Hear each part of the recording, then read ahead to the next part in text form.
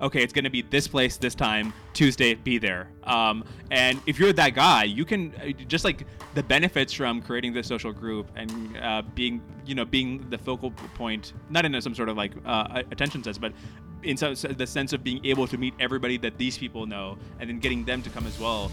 I mean, the benefits of that are huge. I really recommend that people try doing that. Hi, I'm Dan Crow, a small business owner living in Central Illinois, and you're listening to the Vance Crow Podcast. Welcome back to the podcast. I'm glad you're here. Today, we talk with an innovative writer, a guy that thinks about things in a very deep level, but just graduated with his degree in computer science. So we are talking to Dwarkesh Patel. He's a very interesting character that Ben Anderson found, and we span the concepts of networks and how do you make new friends and what do you talk about with these people and why is it that corporations expand and decay and how is this related to the rise and fall of countries. It's a fantastic conversation, and I hope you enjoy it. Ben and I are quite excited. For those of you that don't know, Ben is my executive producer, and we have been doing legacy interviews where we record people's life stories, starting with their childhood, then talking about their career, their marriage, the parenting that they hope they did, and the legacy that they want to leave behind. We are moving into a studio, and if you are interested in booking us to record one of your interviews, either online or in St. Louis, go to legacyinterviews.com. So that's legacyinterviews with an S.com. It's a brand new domain. We hope you'll go there, check it out, book an interview, and we'd love to have you. All right. Without further ado, let's jump into the interview. Dwarkesh Patel, welcome to the podcast. Thanks for having me, Vance. So you run a group called the Lunar Society. First of all, that name is unique, and so let's just start there. What is the Lunar Society, and why'd you start it? Yeah, so the Lunar Society, it was a club in the 18th century in London. It included people like James Watts, Erasmus Darwin, people who were, as your group does, thinking about interesting ideas that ended up shaping society, scientists, philosophers, people like that. And so, the pandemic hit and I was in college and I wanted to start a podcast because I was bored. And so I needed a name and this sounded like a good one. And so I named my podcast Lunar Society. That's also been the name of my blog. And then I've had the pleasure of having on people, economists, scientists, philosophers, builders, people like Tyler Cowen, David Deutsch, Brian Kaplan. And then we just like to go deep into the ideas that these people have, delve deep into the implications, the contradictions, and so forth. So you're younger than I thought. When I had been reading your articles, it didn't dawn on me that you were just about to finish college. Right now, it's kind of in vogue to put down the college degree and say, "Oh, that's not worth it. You should quit. You should, go start a company." Why did you go to college and finish that all the way up? So, I mean, I didn't know that I was going to be doing this by the time I entered college. I'm actually about to go to my graduation in about 2 or 3 days. I graduated about 6 months ago, but it feels like I've been skipping class for a few months. So the question being, why did I go to college and should somebody go to college? I went to college. I think a computer science degree, honestly, is probably a good use of your time if you will go to college. There might be better and more efficient ways to get an education in computer science by teaching yourself. I mean, as you know, CS is a field that's especially easy to teach yourself. The discipline and the concentration and the peer group that the college provides is hard to artificially give yourself. As for other degrees, I'm not in a position to say whether or not they should have gotten that degree. As in, I don't know if it was a good idea for people who are doing something less technical to get a degree. I'm always a little bit confused when I hear about the course curriculum of my people who are in the software sciences or the software humanities. It's not clear to me what exactly they're learning, but hopefully they know. What is a modern day computer science degree consist of? How did you spend your time? Yeah, actually, I have a blog post coming out next week about this. And my claim is that a computer science degree is the ultimate generalist education. So, there's a lot of careers out there where you need somebody who's just like a general problem solver, can think about the context of an idea or a problem and can figure out different ways to approach it. Things like in management, consulting, executives, so forth. And my claim is that such fields might benefit from hiring computer science people, even for non-technical roles. Let's just take a look at some of the skills you learn as a programmer in college, right? One of them is debugging, which is when you see that your program isn't doing something you want it to, you figure out why that is. This is basically what you have to do when you're trying to solve a problem in life, right? And that's what debugging teaches you. You need to get concentrated. You need to know that you can solve the problem, and you need to just exhaust all the ways in which you could be wrong. Another part of the computer science curriculum is something called complexity theory, where you think about problems and how they scale as the amount of inputs go up. This, as you can imagine, might be important for a company like Google or Facebook. If they have millions of transactions per second, they have to think about, are our algorithms optimized to be able to handle this scale of input?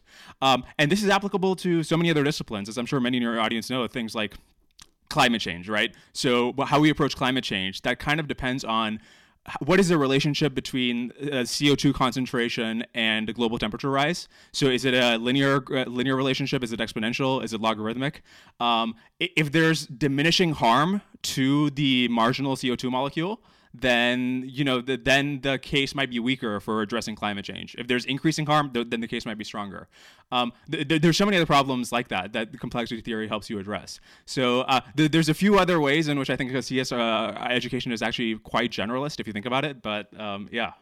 I mean, at its core, in computer science, you have to have both mathematics to be able to just, be able to lay out, even if it's something as simple as how does this website look. But then if you're doing complex math, like, hey, let's test out, do these genomes, if we were to model out breeding these together, what kind of outcomes do we have? They have to have a huge amount of mathematics.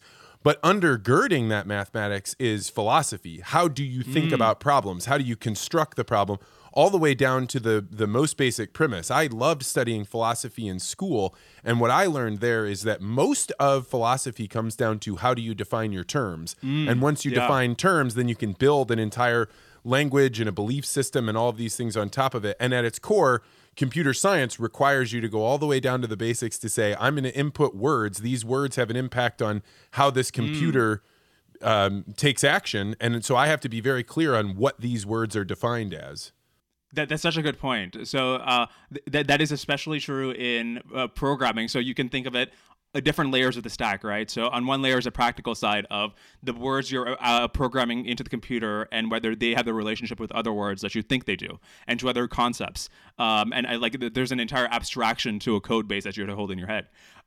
There's another more theoretical sense in which that you need to have that skill, which is if you think about what a complexity theorist or a computational theorist does. There's basically like two sides to computer science. One is the sort of practical side, which is the one we've been talking about with like debugging and programming languages and stuff. And another is the more mathematical side, which you also brought up. And here it is literally very philosophical. I mean, you're really there's these like purely theoretical contrived objects like NP or BQP or Turing machines. These things don't exist in reality. The hope is by defining what these things are and how they're related to other such platonic objects, we might be able to, use that knowledge to help define algorithms that we'd use in reality. And I have this joke that like a philosopher would love going to this website called Complexity Zoo, because this website Complexity Zoo, it's filled with these complexity classes. And complexity classes, by the way, are just different models for types of computing, and most of these can't physically exist. But like how philosophers have like, Derrida's idea of the truth versus Quine's idea of the truth, and how are they related? What are the overlaps? It's so similar to that.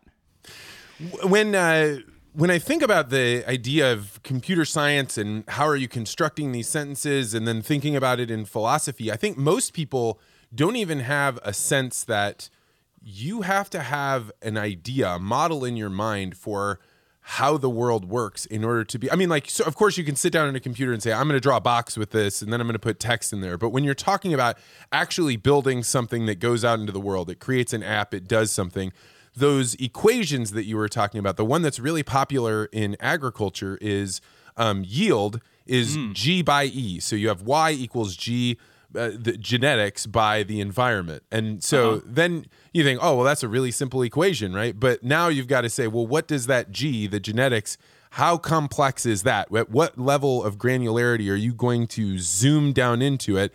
And E, the environment, what does that mean? That's not just like what is the soil type that you put it in and what's the weather. It's what's the microbiome of that soil and how much does that impact things, and how complicated that that equation can get becomes really apparent. But most people don't even realize that in order to do truly new creations in computer science, for example, you have to create these equations, define them, and then build them out. And it's just something most people don't deal with in their daily lives. Yeah. Oh, so that's very interesting. So let me ask you. I'm very curious about how in farming, maybe you're like trying to optimize for total yield or like total tonnage of the crop from a hectare or something. I'm sure that involves, as you were talking about, just like optimizing so many different functions of everything from your soil quality to fertilizer to how different things relate. So I'm curious. I'm guessing this probably requires a similar skill to trying to get a program. If you're working at a place like Google, right? If a programmer can save you like a millisecond on Google search by messing around with like what part of the disk the algorithm is stored on and all kinds of other things, that's probably worth like millions of dollars. And I'm sure a similar thing is true for farming. Am I correct? Well, you are, but the bigger challenge is saying because there are so many variables moving, you can't hold things constant. You don't always actually know, did the input of a couple, like 10 more pounds of nitrogen on your fields, is that what made the difference? Or was it the fact that you planted 3 days earlier, so you got 3 more heat units or maybe 6 more heat units? And so I actually have a friend that has done a ton of programming. He worked for a company called the Climate Corporation, which was owned by Monsanto. And he basically said, I want to start figuring out if the fungicide that a company is selling to a farmer is actually going to pay off. Well, the only way you can do that is to actually run statistically valid tests on your farm. So you have to hook into the planter. Okay, we're going to put this planter out on the field and we're going to run A/B testing. And then on some of the things, we're going to come back and put the sprayer with this fungicide on it. And some of them we aren't. But we don't want to do it over like vast fields. You can't do like one field one way and another field another way because maybe the soil composition of those two fields is different or maybe the way it drained is different. So it's really complicated. And right now, the farmers only have the companies that are selling them these things to trust, or an extension agent, which may be a person that comes along and says, yeah, I think that's a good deal. So there's all this work going into coders trying to figure out how can we help farmers do this. But the big players like the Googles of the world are almost like a foolish entry into this market because they think, we can just be a bunch of programmers and write some code and figure this out. But it is so complicated that the only way you're going to figure anything out is if you are highly specialized in ag. Oh yeah, that's interesting. And so, are these big tech companies involved in farming in any way? Well, they are. So if you want to run, you want to try and figure out which way we're going to do genetic testing, and we're trying to see with these genomes that have millions of base pairs. You're using their clouds. They're using AWS. You're using their software, but like the ones that are actually making a difference are full-time focused on it. Like my friend that runs that company, it's called FarmTest.ai. That is all he does every single day. And these people that are doing these dalliances in it. I mean, when I was working at Monsanto for a while, you would see these companies like Microsoft be like, oh, we'd like to jump in here and help you out. And they don't realize like you're getting in way, way, way over your head. Yeah, that makes sense. I mean, it's such an old discipline. I imagine that a lot of the low-hanging fruit has been plucked. Yeah, absolutely. And, there's something you wrote about that actually made me I think really pairs well with this part of the conversation, which is you were saying, look, we have this idea that if somebody goes to work at Google or Facebook, that is the big brand. But in reality, most of the people that go to work for these giant corporations are working on some subdomain that is a subdomain that is a subdomain, like way in the bowels. They're not changing the world. And yet our perception is that they're at the top of the world.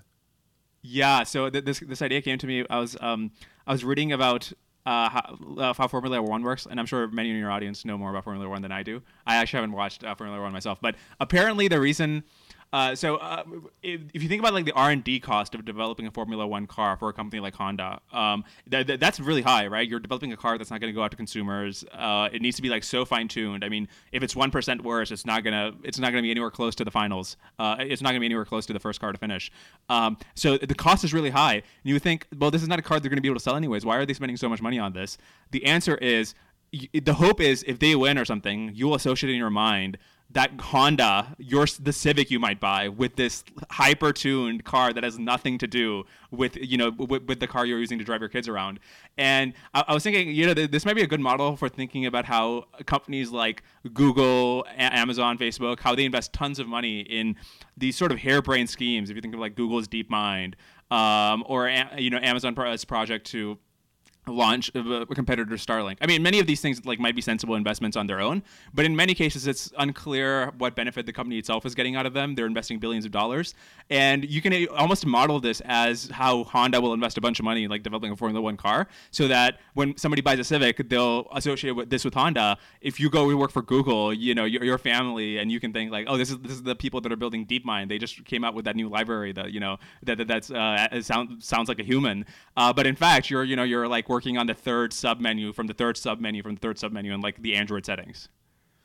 And I think there's so many things that are like this where you think, oh, the giant company. I was in a coffee shop this morning and I saw a young woman wearing a shirt that said Harvard on it, and you think about if you go to your dresser in the morning and you decide, I'm going to wear my Harvard shirt, that is saying something, right? It is putting a message out there that is not mistakable. And how people feel about it, like the polarity, oh, I like Harvard or I don't like Harvard, you still have this association deeply with who that person is, how either that they themselves are intelligent enough to go to Harvard or they're connected with somebody that does. And it seemed like those two had a parallel, right, with what you were saying, because there's a weird thing about wanting your car to your Formula One car to be the same brand, but you can see somebody doing it or taking pride in driving a Civic in a way that they maybe don't deserve, but their Formula One car won.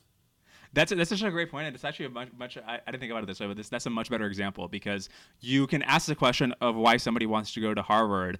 It's not the education is any better. It's probably worse, because, I mean, the reason you want to go is this is they'll tell you in their brochures, right? This is a world-class university. We have world-class researchers doing world-class work. Do you get advanced? It's world-class work. And then you think about, okay, so are these world-class researchers, they're just spending time talking to freshmen about their ideas, that they have time. No. It's 200, 300 person classroom. So you're not getting a better education. You're getting to associate with people who are world-class, but associated in a sort of impersonal way. I mean, MIT and Harvard's curriculum, much of it is, to their credit, it's available on YouTube and on their websites.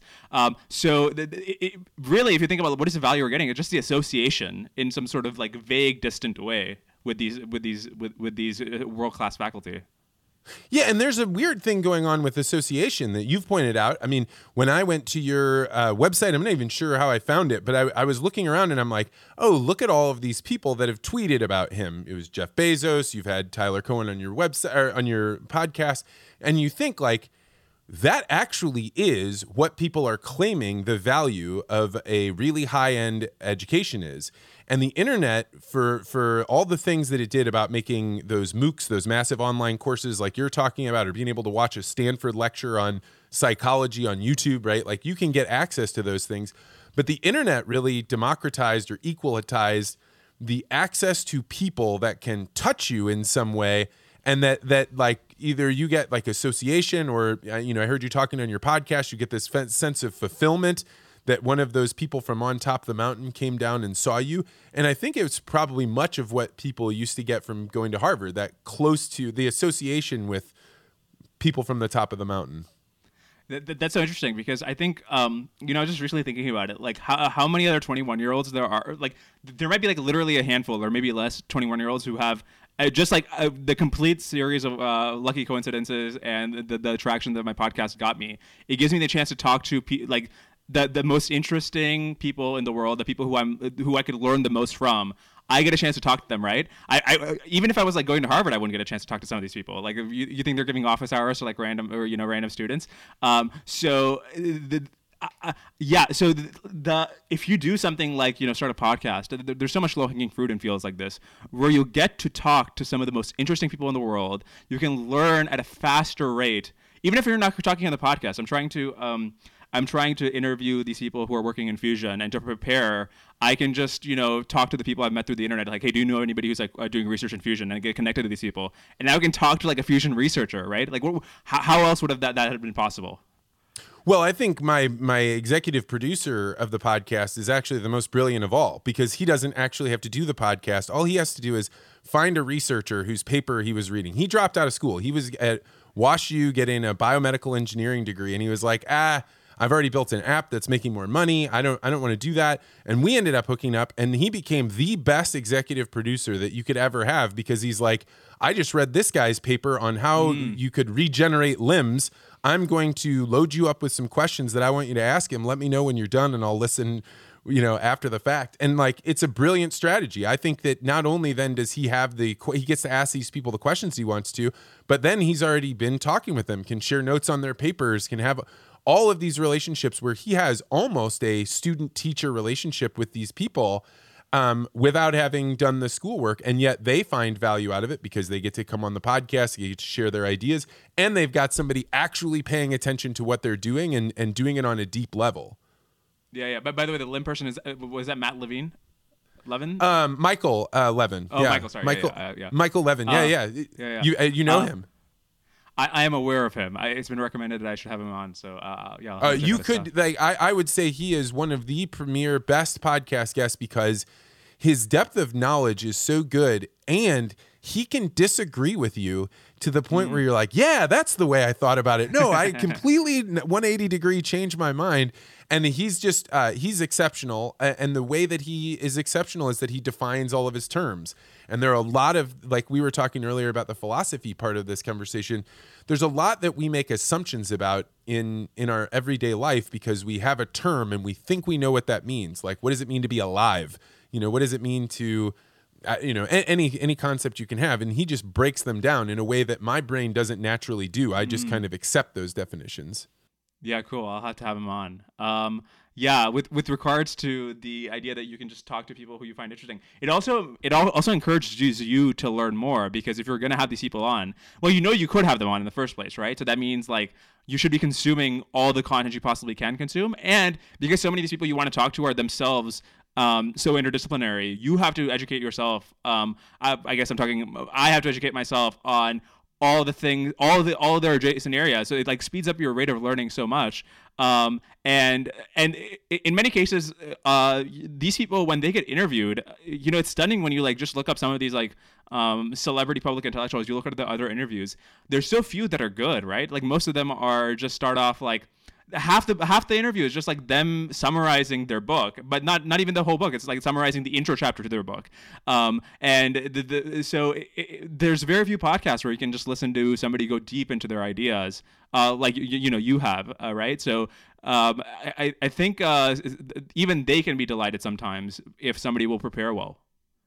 Yeah, and I think even like the preparation being deeply important because it shows a level of like, hey, what are we going to talk about?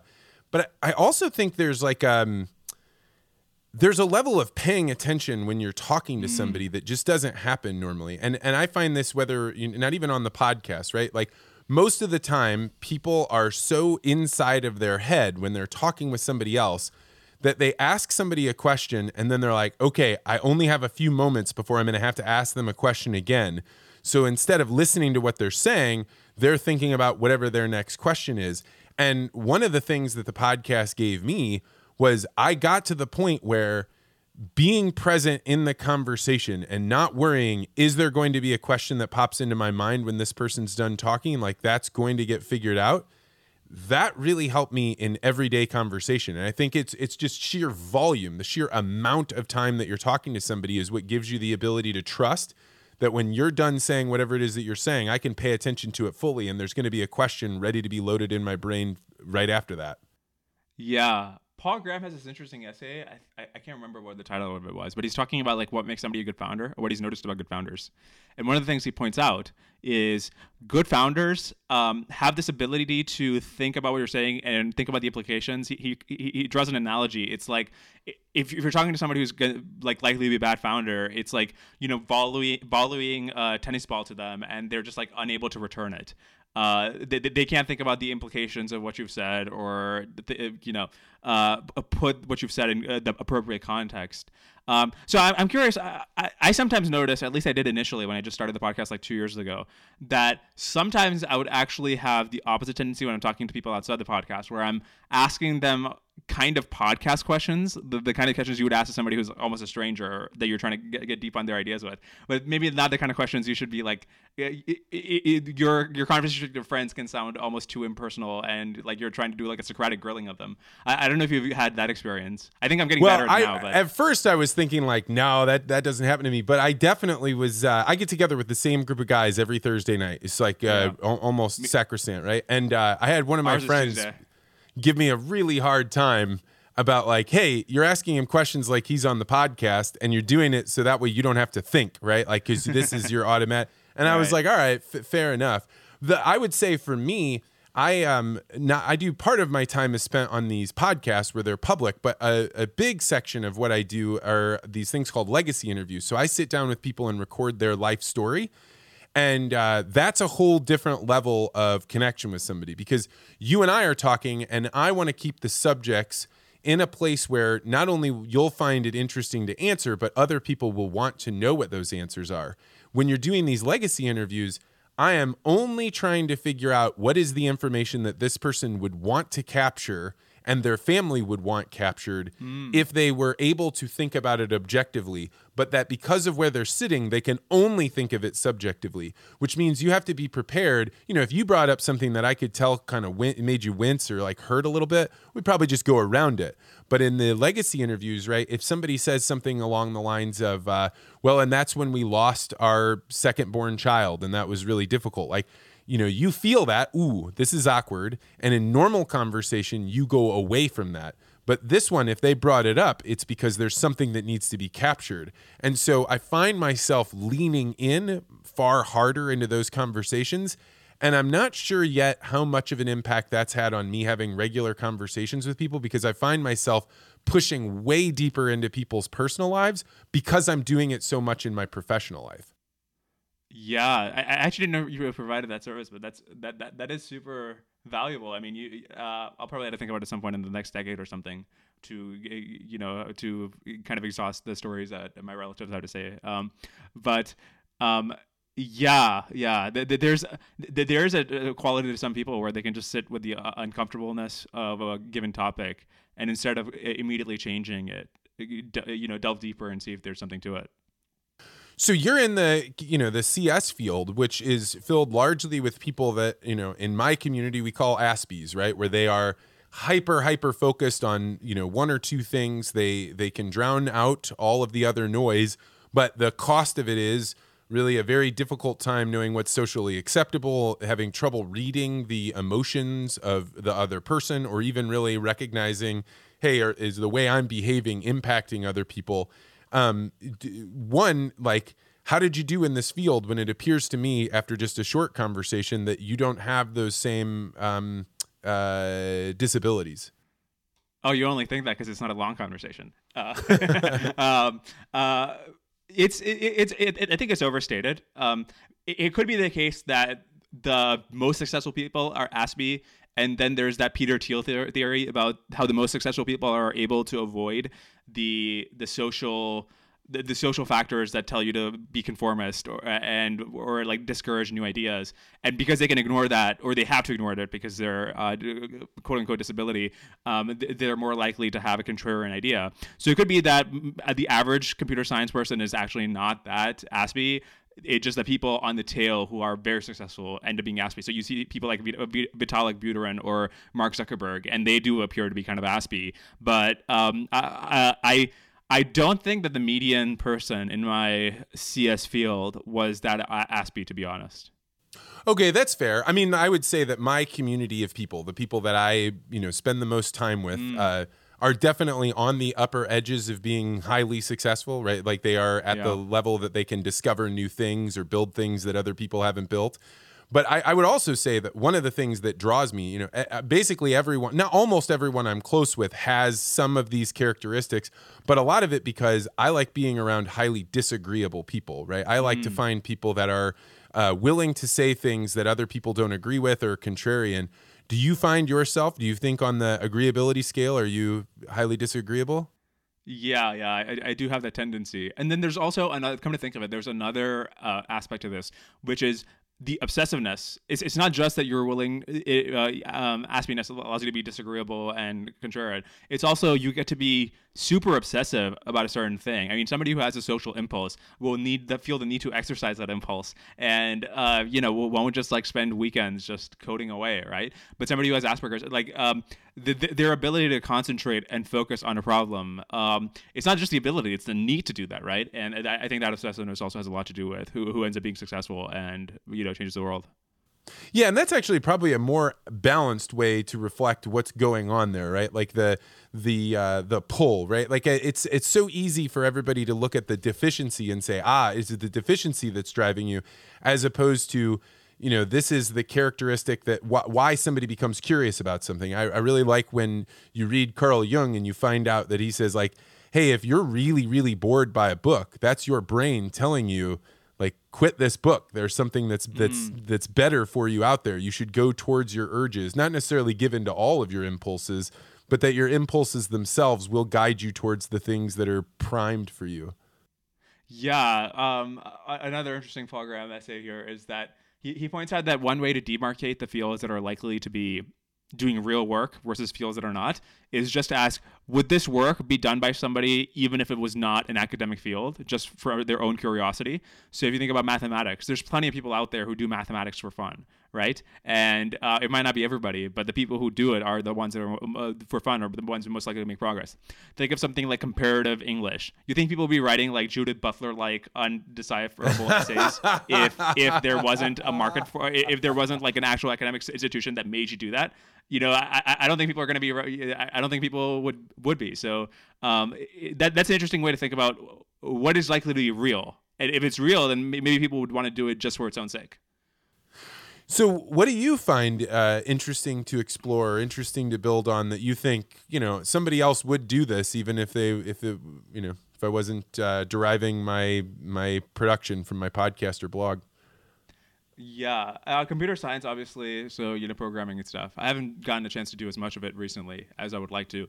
The other fields that are actually very actually interesting to learn about, it tends to be fields where they give you conceptual tools to be able to think about other fields as well, to come up with metaphors. I mean, if you think about my blog post, what I'm really doing is just like apply concept X to domain Y, right? And then you can think about like, what are the implications when you apply concept X to domain Y? So something like viewing talent as options. That's one of my blog posts, right? So your finance is actually a great field for these kinds of implications, because you get to think about how do you value something? How do you think about how values change over time?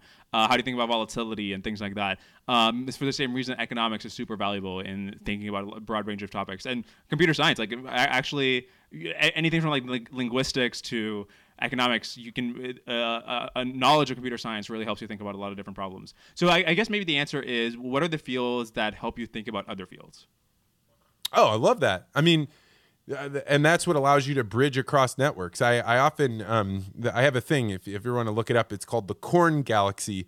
And it was made by some computer scientists I know that were working at Monsanto, that showed all the breeding relationships. So, in corn, you artificially create male and female lines. And it's artificial because corn has both male and female parts. And so you say, hey, we're going to treat these inbreds as females and these as males. But when you show all the connections between them, it actually, people either say it looks like a galaxy, or it looks like the neurons or the synapses in a brain, where you've got the left hemisphere and the right hemisphere.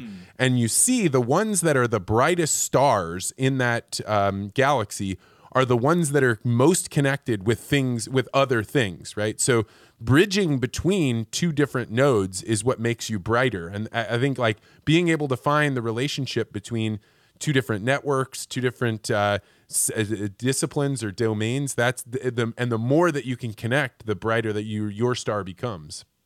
There's Neil Ferguson has an interesting book called The Square of the Tower, and one of the points he makes in there is that some of the people who have been most successful in history or had the most impact have been people who have just been the central nodes in a very important network. If you think about somebody like Henry Kissinger, he was super connected to people in academia. He was like, I think, a professor at Harvard, and also like had connections all over the world, all over the state apparatus. And so he's like he's like barely alive now, right? And he's still probably one of the most influential like people who are determining foreign policy today. You think about somebody like Voltaire. I think he'd written like 40,000 letters or something like that to the other people in the Enlightenment network.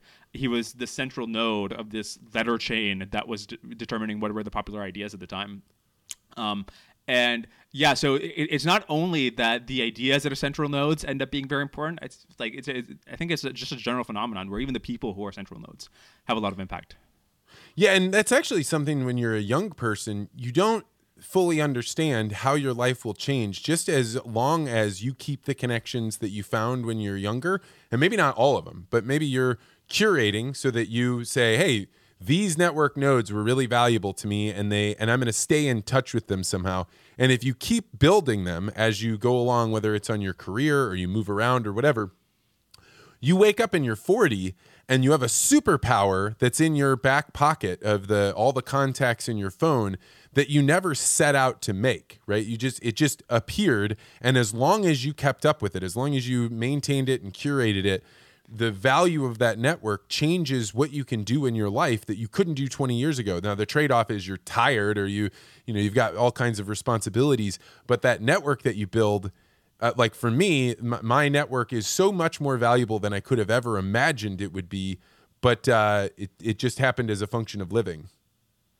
Yeah. And I'm lucky because of the podcast, that I can kind of have my own version of a growing network early on. And it's allowed me to, so there's an interesting question. I really wonder about how many like 18, 19-year-olds are there out there who are just incredibly smart, have just been reading everything they get to get their hands on since they were 12. I'm trying to meet more and more of these people. So if you are one such, actually do shoot me a line. But so I think the greatest advantage of having the podcast is not even meeting like the older people who are very smart and can teach me things. It's meeting like these 18, 19-year-olds, 20-year-olds who can be like peers, who can help me think about topics from as a colleague or a friend.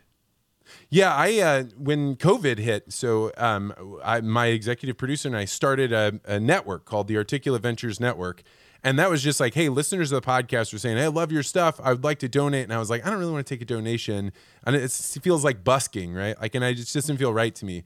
So instead, what I did was say, hey, why don't you just subscribe and meet other people that are on the podcast or other people that listen to the podcast? And the result of this ended up being a collection of people that, sure, they're listening to my podcast, but they're also listening to other things. And they're the type of people that would want to meet people that listen to the podcast. And so you have this collection of people that I would never go out and make friends with on my own just because I wouldn't have time to do it, or I wouldn't have time to keep up with it. And yet they meet each other, they find ways to talk. And then as you start growing, we've grown on both ends of it, right? So we have a bunch of people that are my age, and then we had some like kids that were in college and some people that were retired or came out of retirement to drive a truck or now live with their wife and are just planting their tomatoes. That's what they do.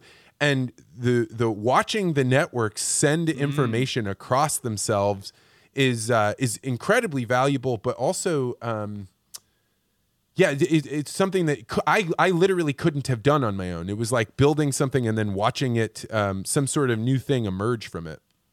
Yeah, I should probably do something similar. I've been thinking about adding like a community aspect to my podcast and blog. Until recently, I didn't have like an actual like audience big enough to sustain such a thing, but I might be getting there. So I should really look into doing something like that, because that sounds. Yeah. Sorry, go ahead. Well, I was just going to say, when I first started it, a lot of it was like my work or my Ben's work to like make things move. And then later you started finding people putting their hand up and saying, hey, I want to run. We have a thing called like the speaking gym, right? So this is where you get to practice giving speeches and people give you feedback. Well, like now other people are running this. And so what you derive out of it will be, how strong can I make this community that doesn't require, like if I die, that community will keep going. And that's because the community is way bigger than just me. But someone needs to start it. And that was a thing that I didn't realize until I did it, that somebody just needs to start these things. Yeah, there's a concept in programming called the bus factor. It's like how many people, I think it's how many people could get hit by a bus and the thing would still function. Or maybe it's the other way around, but that's the basic idea. And I think you will probably want a community where the bus factor is really high. Like, like the guy who started the community, like you, could if you left, then the thing would be self-sustaining. Which is related to the concept we were talking about earlier with networks. If you find like two disconnected networks, this is something like somebody who's like done graph theory or computer science will understand. It's you can reduce the edge distance between two nodes just by establishing a connection that would not otherwise exist between like two graphs that are somewhat disparately connected, in a sort of very lengthy way were it not for your intervention. One of the best things I did, which my executive producer did this, it's really valuable what you're describing, is I got together a group of about 16 of my friends that I had known throughout my life, and each one of them maybe knew one other person, but they didn't know each other. Well, once you do that, you've just taken your graph and folded it over on top of itself.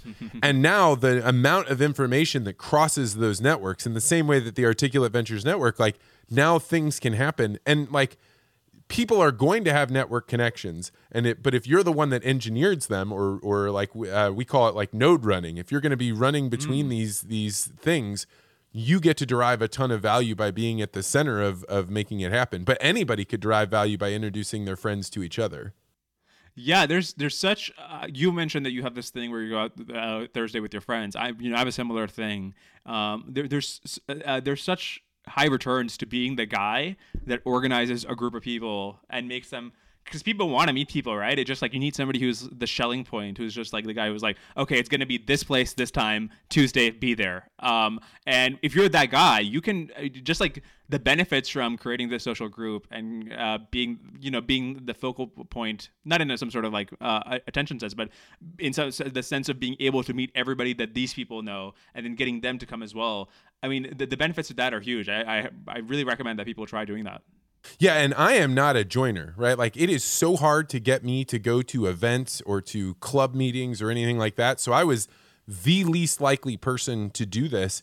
But, once you start doing it, right? Like all of a sudden you start being like, hey, I just got to see my friend Christina meet my friend Mike. And like, hey, now all these things are happening. But to go back to your point about the meeting regularly, there's also something really, really valuable to once you find a group of people, making it so that's sacrosanct, right? Like the tree that gets watered every single week, no matter what happens, that tree continues to grow and grows really big. And you can't go backwards and get that back. If you don't find a group of people that you're starting to invest in now, 5 years from now, you won't have a tree that's grown for 5 years. Yeah, absolutely. Absolutely. And then the growth is not only in getting to know them better and see their progress, but also to get to know the people who you get to know through them. And it's really cool if that group of friends you're talking to is people who are making a lot of progress in their lives. So, every week you can meet together and it's like, somebody's just done something amazing in the last week, right? And you can just like talk about that. If it's like, if in that round robin fashion, it's just like happening to somebody every week. Such kinds of groups, I always feel kind of a little embarrassed every time I come back from meeting my friends because all of them are just so amazing. And they're every week they're just doing something really cool. It's like, I got to set my game up to make sure that, I can be worthy of them. Yeah, I think that's like a mark of great friends, right? Is that you're like, hey, I can't just have a day where I loaf around and watch 3 Batman movies, right? Because Rob's not going to be doing that. Rob's still working, or Rob's putting something together. Yeah. So it's there's a similar theory of why these great groups through history. You think of like Periclean Athens, or you think of the Renaissance in Florence. Why were these great groups so prominent then? And you can think of these like as competitive friendships that these people had. So these people all knew each other, right? Like the great painters in Florence, they all knew each other. But at the same time, they were competing against each other. And this like coordination of competition and friendship, I think it really does boost people's productivity. Well, one of the things we talked about last night is my buddy Rob said one of the questions he likes to ask programmers is, in their weekly meeting is, tell me something you saw that was beautiful, which I thought was like a very curious question, but I think a good one, right? It gets you to explore your ideas and step out of the focus area that you were, kind of typically on. So I would pose that to you. What's something you've seen lately that's beautiful? I've started this habit of just, it's not like it's not even especially, it's not especially a scenic place to be, but there's this lake that's right next to the place I'm living. And every morning I'll just like take a cup of coffee and then just take a book with me, and I'll just like hang out there for about an hour before I start writing. So the place during sunset and sunrise, it's super beautiful, and it's associated with me with having all these ideas and learning about these ideas. And there's almost compounding returns to being in this place, because the ideas that you were learning about last time you were here are in your head, as are the ones you're learning this time. So I would say that lake that's next to my house. Yeah, that's quite good. And when you were reading, what were you reading? Recently I've been reading this book called The Black Jacobins. It's about this guy. So Haiti was, I think, the only successful slave revolution in the world, and the guy who orchestrated it, the guy who led it, he had this. He had a unique leadership strategy. He would if he beat like a French general or a British general, he would ask them to join him, right? And these are people who are orchestrating this brutal regime of slavery that was even worse than American slavery.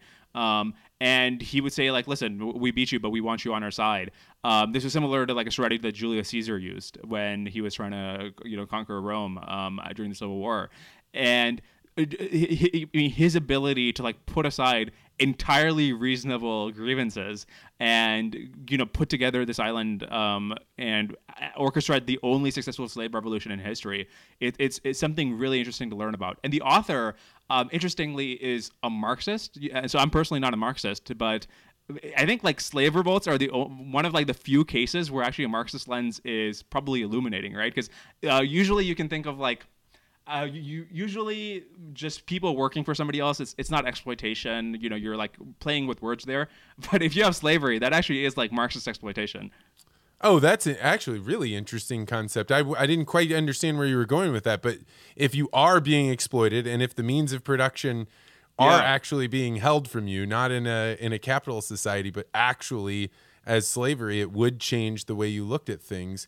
The challenge that you would have if you were that the general that's bringing people onto his side that he's defeated is the biggest people that would complain against that would be the people that were in your high ranks on your team. Your own team would then start undercutting you because they would feel threatened by these generals coming in. They would feel like, why are you...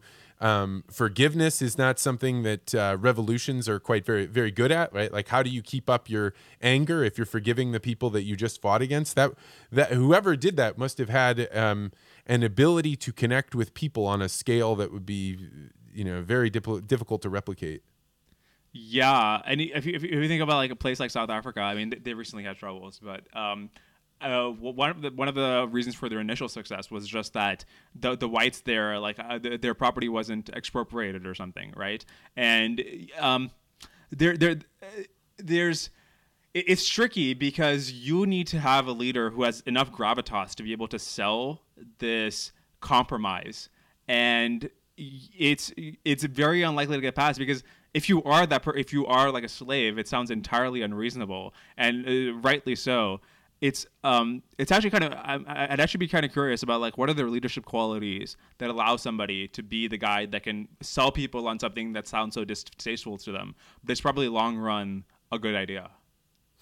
Yeah, I mean, I guess you could probably look at this and it would be definitely through a different lens, but mergers and acquisitions, right? So I was in Monsanto when they first tried to go out and buy Syngenta, which ultimately was bought by Kim China. But at the time, so what was going on was Syngenta got the offer letter from Monsanto and said, no, we reject this, and we're going to start posting online what your letters were, how much your offer was. So now if you go to somebody else and decide to give them a different offer, we've just, blown that up for you. And they basically said, we'll take the ship down before we'll let you take us over. And they ultimately were bought by China. But imagine if after they had done those things, they had done a hostile takeover. How would you treat? Would you axe that entire management team as soon as you came in? Like, how would you handle it after you've gone to that level of toxicity in a war? Yeah, there's so many good management stories where, like Ben Horowitz has this book. He's a venture capitalist, and he has this book where he talks about how when he had a company, they had to acquire another company, and this guy had to get brain surgery. But legally, they weren't liable to cover his health insurance because they had just acquired him. And, but they went ahead and did it anyways. And the result of that on morale was so much higher than the cost of paying for that health insurance plan. Taking care of people, there's actually this like funny quote or a funny teaching from Roman history. I don't remember the exact quote, but the basic idea is if you're gonna battle somebody and you win, you either destroy them completely so they could never retaliate, or you make them so happy that they're better off than they would have been had you not conquered them. But if you leave that in the middle ground where they're capable of retribution, but they're also not like happy with the outcome of what happened, that's a trouble spot. Well, that makes total sense, right? You think about the cultures that allow the people they've conquered to keep their language or to annihilate the language, right? You either are doing one or the other. And if you do that middle ground, but you don't go all the way, one way or the other, you leave yourself vulnerable to revolutions and uprisings. But truthfully, the one that seems easiest seems like vanquish them, right? The other one of like trying to find that peaceful way seems like fraught with dangers. Yeah. It's it's always hard to think about like how many of these lessons from ancient history actually apply to your corporate strategy. But one interesting thing is if you think about like an acquisition from like a company like Apple, the people who are getting acquired, or maybe not Apple, but like if you're getting acquired by a company like eBay, like PayPal did, right? Into the 2000s, and PayPal at the time had people like Musk, Peter Thiel, Max Levchin. The people who are going to go work for eBay from PayPal, these were like the most talented people in the Valley, and eBay by comparison was a really complacent company. So you have this phenomenon where the people who got acquired or defeated in some sense are much more capable than the people who are going to be leading them, and that sets up an interesting dynamic. Wait, I'm not sure I understand why. Why would the people that have just acquired be less capable? Well, if there's a company like eBay, so the reason PayPal was even able to exist is that eBay PayPal was the payments transaction for eBay. So they were making money off every transaction that eBay was doing. Or many of them, where eBay could have just like made their own internal payment transaction that would have destroyed PayPal's business overnight. The fact that eBay wasn't able to do that is just that because it was like a much bigger company at that point and wasn't as competent and versatile. It didn't have all this talent. And so the fact that they had to acquire them was the result of the fact that they weren't as talented. Otherwise, they would have just been able to compete them away. Yeah, I see that. I mean, that actually reminds me of when Peter Thiel was describing to Google, like, hey, you can't invent anything. You've gotten so big that you guys are relying on being a technology company, but in fact, you are afraid to hand out the dividends that you guys are, you're just stacking piles of cash, but you don't have anything to invent. So and the Santa Fe Institute often talks about, a company starts and then grows really, really fast and then levels off like a plateau. And the only way that you stop from just dying the same way the mammal does, where you're born, grow really fast, level off in adulthood and die, is that you become a vampire and you acquire other companies and you suck out their innovation. And this is exactly what happened to Monsanto when they first started realizing like, hey, we can no longer innovate very well on the inside. Then what they started doing was acquiring companies. So I talked about the Climate Corporation. They went out and for $1 billion bought a company that was going to help them figure out how to sell insurance to farmers. And that gave them new life for 2 to 3 years, and then that life was all those people were all converted into the Monsantoized system, and then they went looking around for more, and the only thing they could do would be to try and acquire another company. And when it didn't work, then they got acquired, and it's playing out exactly like an ecology in some way. Yeah, Sam Aburia has this interesting theory. He calls it the Great Founder theory, and the idea is that you have the basic cycle he envisions of history is you have these great founders who build a country or who build a company, and when they set it up, there's a living conscious person who has thought about these structures, these institutions, these incentives, and so it works really well. And the institutions degrade over time as there's not like a live person who's like, hey guys, why would we change this? This is clearly different from what the person had envisioned. Or there's not this coordinating person who can be the focal point, who can just like who can make coordinated changes across the entire structure of this behemoth. You think of like a company like Google. They're probably still trying to max the metrics that Larry and Sergey left for them, right? Which is increased ad revenue. But they're not able to make that next leap judgment of like, hey, if we're gonna just like be putting this SEO junk on our front page, eventually we're leaving a lot of alpha for a competitor. So these companies degrade over time until another great founder comes in, like Steve Jobs coming back to Apple and putting in that coordination again, or they just like keep going downhill until they collapse. Well, and you see the scar tissue that happens at a large corporation because somebody does something, right? They overexpend on their expense account. And so then you've got to charge in and say, how do we make sure this never happens again? Well, let's make a rule.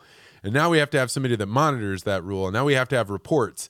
And so then you start stacking bureaucracy on in order to be able to get rid of these problems. And that becomes so much scar tissue that the organization can no longer move.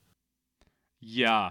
It'd be interesting to see how some of the most dynamic companies today, like Tesla or SpaceX, what do they look like in 100 years when Elon Musk is long dead? Like, do they end up looking like what IBM looks like today? I mean, I hope not. I wonder if you can put in a way to make sure that they have longevity. But I mean, history tells us that they'll probably go that way. Yeah, I mean, I think the best examples are the Japanese companies that have been around for 100 or 150 years. And there you have a little bit of a problem because there's a deeper relationship between the company and the government that we don't have in the United States. But still, these are, some of these companies that they have, the recognizable brands are ones that have been around for more than 100 years, which most American companies, once they get listed on the stock exchange, the New York Stock Exchange or they have about 12 years. And that's it. And then they're dead. Yeah. It's there's so cyclical elements to so many institutions.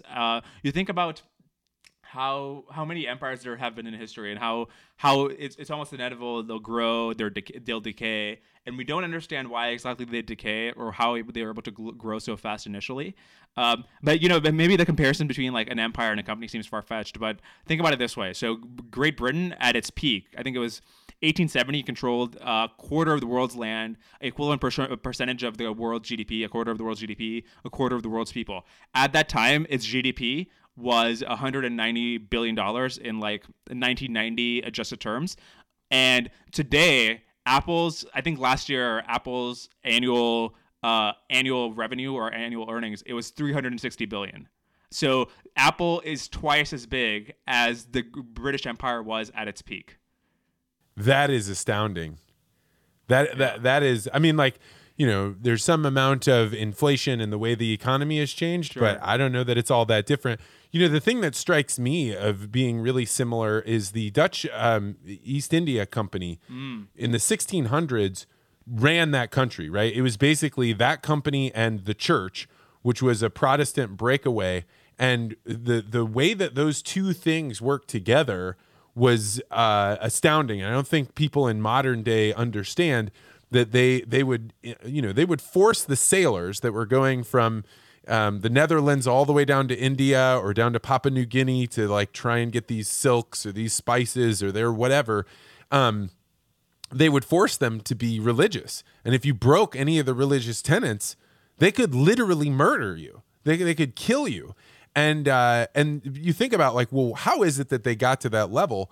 Well, they controlled all of the trade, 80% of the trade or something along those lines. So if you didn't want to go along with their regime, you couldn't have access to goods. And you start looking around at our system and you think like, I don't think Amazon's at the level that they could exact, religious temperance on everyone. But it does seem to me that that power is not something that should be taken lightly. They should recognize that when you control all the shipping, you have a tremendous power over a people. Yeah, there's there's an arresting figure where if you look at how many colonial officers there were in British India for every Indian citizen, there were a total of I think 1,000 colonial officers during like the early 20th century in India. So that means the ratio was one colonial officer per 3 million Indians. And you think about how is such a society stable? Like how can you have that kind of ratio?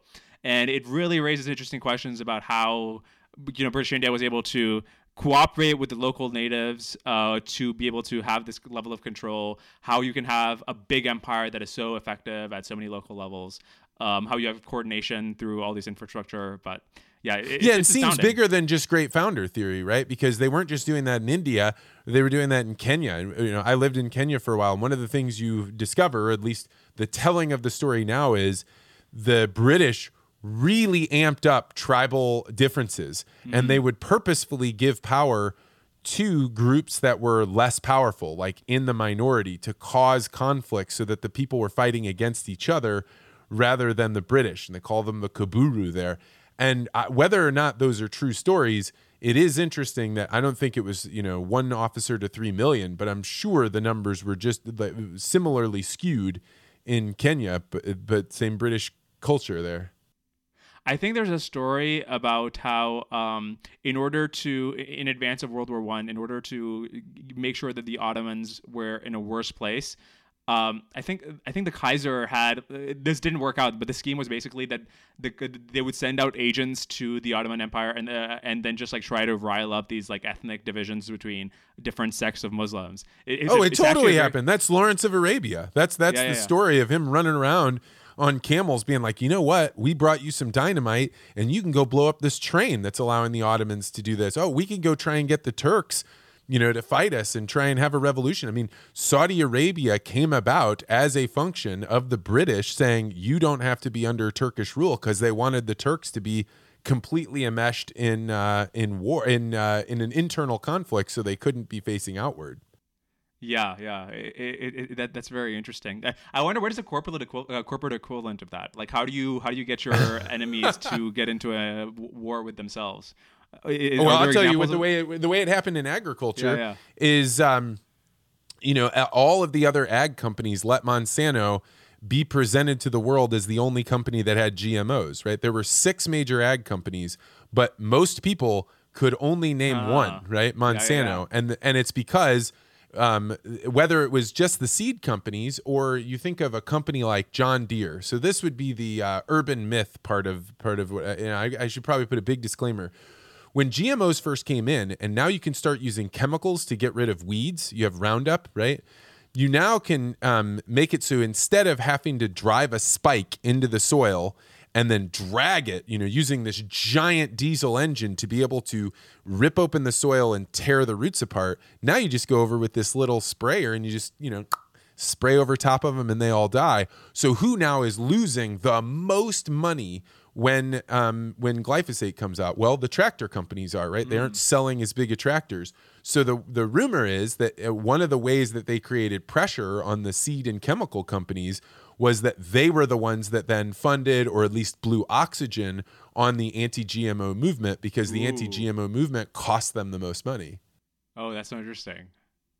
Whether or not that's true, I don't know, but that is definitely the urban myth around where did these people that are running the anti-GMO movement, how did they get millions and millions and millions of dollars to run these campaigns, to make documentaries, right? Was it really people that were so passionate against GMOs? Maybe. But also maybe they were getting money from somewhere. Yeah, that is super fascinating. There's a strong element to the competition being destructive. I mean, you go back to the PayPal example, right? You have I think one of the brilliant things that PayPal founders like Peter Thiel and Elon Musk were able to do was they recognized that their true competition was this behemoth called eBay, and it wasn't X.com and PayPal. So X.com was Musk's company, and PayPal was originally Peter Thiel's company. They realized the bigger fish was their true competition, and by fusing together, they were able to avoid that sort of competitive death spiral that would have otherwise killed them and prevented them from taking on the behemoth. Well, because going to war is always expensive, right? Like even in corporations, right? Like if you have actual enemies, better to be ignored, which is what the other seed companies thought, right? Like, well, we're not going to jump into this fight. Let's just let the top company, Monsanto, fight with all of this. But it's so expensive to fight that even if you're the number one company, if you're spending a third of your resources on pushing back against these models, or now your share price goes down because people think, oh, we hate that company, they're evil. You know, you win by not playing the game. That famous what is it, Ender's Game line? That's funny. Do you know what I'm talking about? The best way to win is to not play the game. It wasn't Ender's Game. It was that it's an 80s movie. I guarantee there are people yelling at their podcast right now. I just can't think of it. No, I'm actually not aware. Okay, so you were saying that you were reading about the book about the Black Jacobians, but what is the best fiction book you've read recently? Fiction. Oh, there's let me look at the title. The Lincoln Highway. The Lincoln Highway is this book by you'll have to fix the audio on that, by the way, me just crashing into the mic. But the Lincoln Highway is this very good novel by Amor Towles. He wrote A Gentleman in Moscow. That was like a big hit a few years ago. And what I really like about the book is it is just it is wholesome in a way that's like hard to describe. It's easier to like, you like Parks and Rec is like kind of wholesome, right? And the book has that quality too, but it's also not fluffy. It's like, I don't know, wholesome in a kind of a deep way. It's the best way to describe it. But I really do recommend it. And the characters are my age, which I also enjoy. So. Well, Dwarkesh, I was really, when Ben suggested you, I was like, all right, I'll go. And then I started looking at your stuff and I started getting excited about it. But after this conversation, I feel like, man, I could keep going and going and going, but I've got a little girl that we have a date at the Botanical Gardens I got to take her to. If people wanted to read more about your stuff, how would they find it?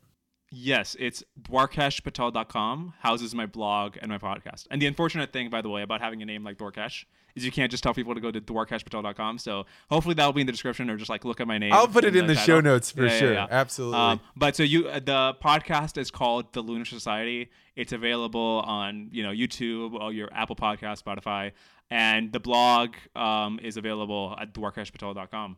And my Twitter handle is dwarkesh_SP.